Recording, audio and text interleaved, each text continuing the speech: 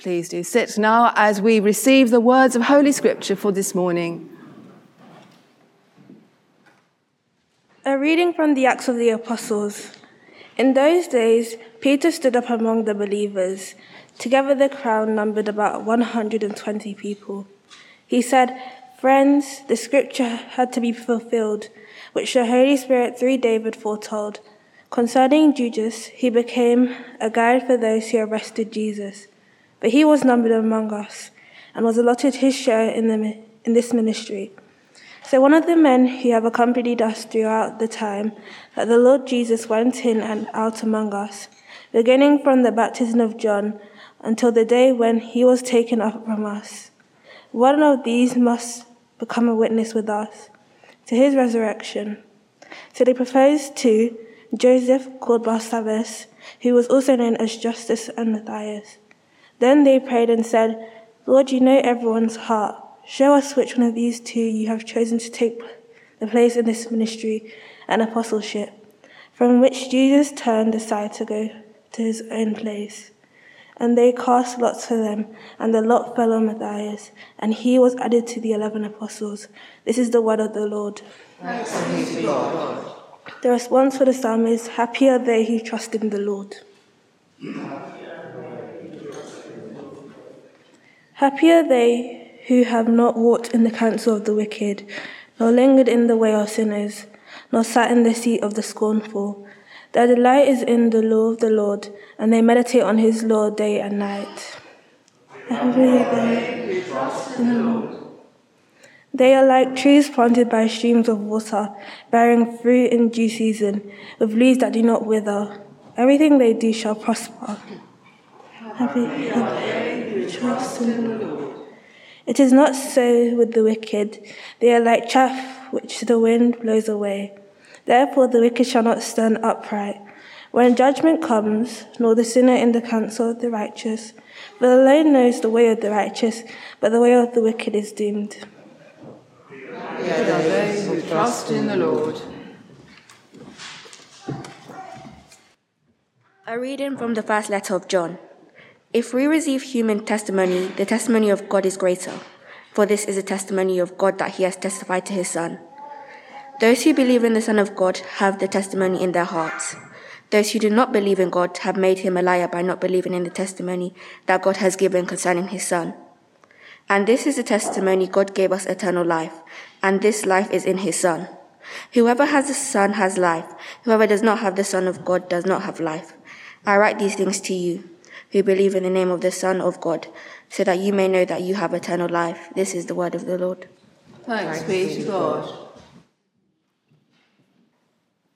May the Lord be on your lips and in your heart, that you may worthily proclaim his holy gospel in the name of the Father, Son, and Holy Spirit. Amen.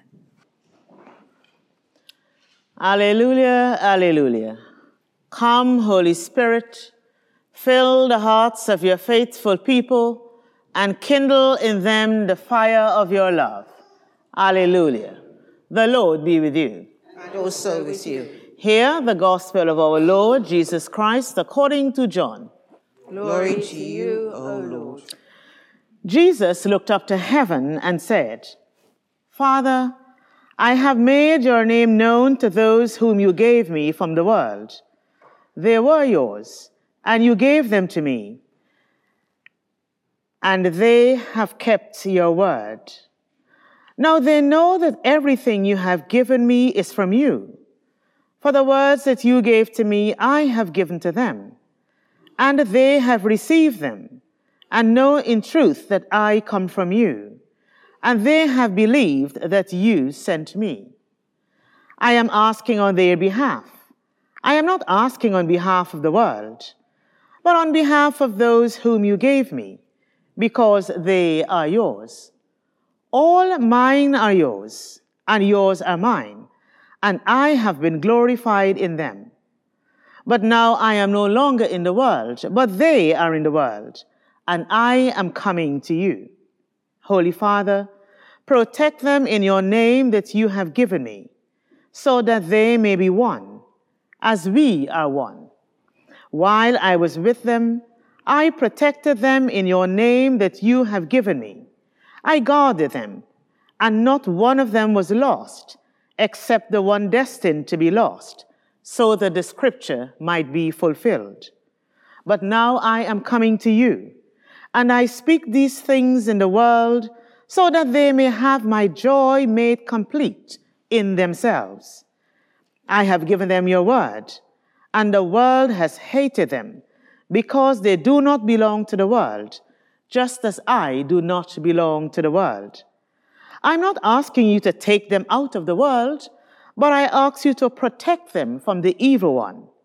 They do not belong to the world, just as I do not belong to the world. Sanctify them in the truth. Your word is truth. As you have sent me into the world, so I have sent them into the world. And for their sakes, I sanctify myself, so that they also may be sanctified in truth. This is the gospel of the Lord. Praise to you, O Christ. May the words of my mouth and the meditation of our hearts be always acceptable in our sight, our God, our strength, and our Redeemer. Amen. Please be seated.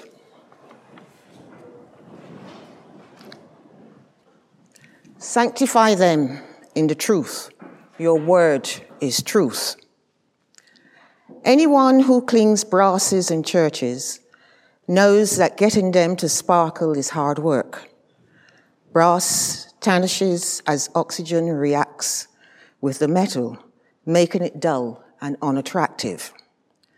To get it shine back, you have to use a cleaning agent and rub fast and hard with a soft cloth.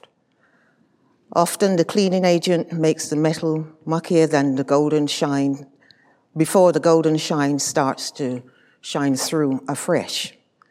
It has to be done repeatedly, as no sooner as that job is done, the oxidation process starts again.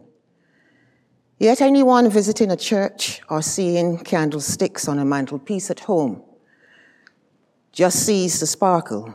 The hard work that has got the brass to that state is invisible. Jesus has spent 3 years of his ministry teaching his disciples. He knows he's about to leave them. The disciples will be left to shine God's light in the world. Jesus has trained them for this moment, and it has been hard work. Jesus completes his ministry to them with final teachings, and then prays for himself, for the disciples, which is today's gospel, and then for all believers. Jesus asks several things for the disciples. First, that the disciples are at one with each other, as Jesus and the Father are one. Second, that they will have his joy within them, the joy of doing God's will. He knows that the message of the gospel is not welcomed in the world, and so asks for their protection from the evil one. Finally, he asks God to sanctify them in truth. For these all too human disciples, Jesus prays for oneness, joy, protection, and holiness. But we must note, all this is not to take the disciples out of the world, but so they can shine out the love of God in the world. Think back to cleaning the grubby brasses. This is like the job Jesus has done with the disciples. And now we need to shine the love of God out into the world. Well, how do we become holy enough to do this? Jesus prays to his Father, sanctify them in the truth. Your word is truth. We can learn so much by steeping ourselves in the scriptures, God's word. When we listen to today's reading from Acts, we are able to learn from the disciples the place of opening up our hearts in prayer when we are making decisions. Jesus too is the word by which we are sanctified. John begins his gospel by declaring, "In the beginning was the Word, and the Word was with God, and the Word was God, and the Word became flesh and lived among us." To be sanctified, we need to steep ourselves in Jesus' life, to think about how he lived, who he kept company with, who he challenged, how he managed to keep going, retreating to quiet places to pray and have good friends around him. For example, we need to contemplate how he constantly surprised people with his offer of love and mercy instead of judgment. Pondering his parables alone is a lifetime's work and joy. Joy as we find God's love living ways. Joy as we find God's like ways of living in the world, which God so loves. Joy, for as we begin to live like this, other people catch glimpses of God's love, like the sparkle of the brasses. And together, we transform the world into a place where all live as one. Between Ascension and Pentecost, our minds are directed towards the coming of the Holy Spirit, which is about to be poured into the churches. As we await its arrival, our task is to understand what it will mean for us to follow Jesus in the power of the same Spirit that anointed him in his ministry. This will mean bringing God's word of grace powerfully to a needy world, and may also mean suffering for the sake of truth. For John, Jesus' glorification was complete when he was lifted up on the cross. So how can we use this text to help us in our preparation for the coming of the Holy Spirit? Well, for one thing, we can allow ourselves to soak in the Word of God, in Scripture, but also in prayer, worship, and sacrament. Also, we can renew our commitment to the life of the body of Christ. It is together that we are called to make God's word of love known. This prayer is for us to be formed together around the Word of God. And so we wait together for the coming of the Spirit as we look towards next week. This is a week to pray daily for the Spirit to come and soak us up again in the truth of God's word.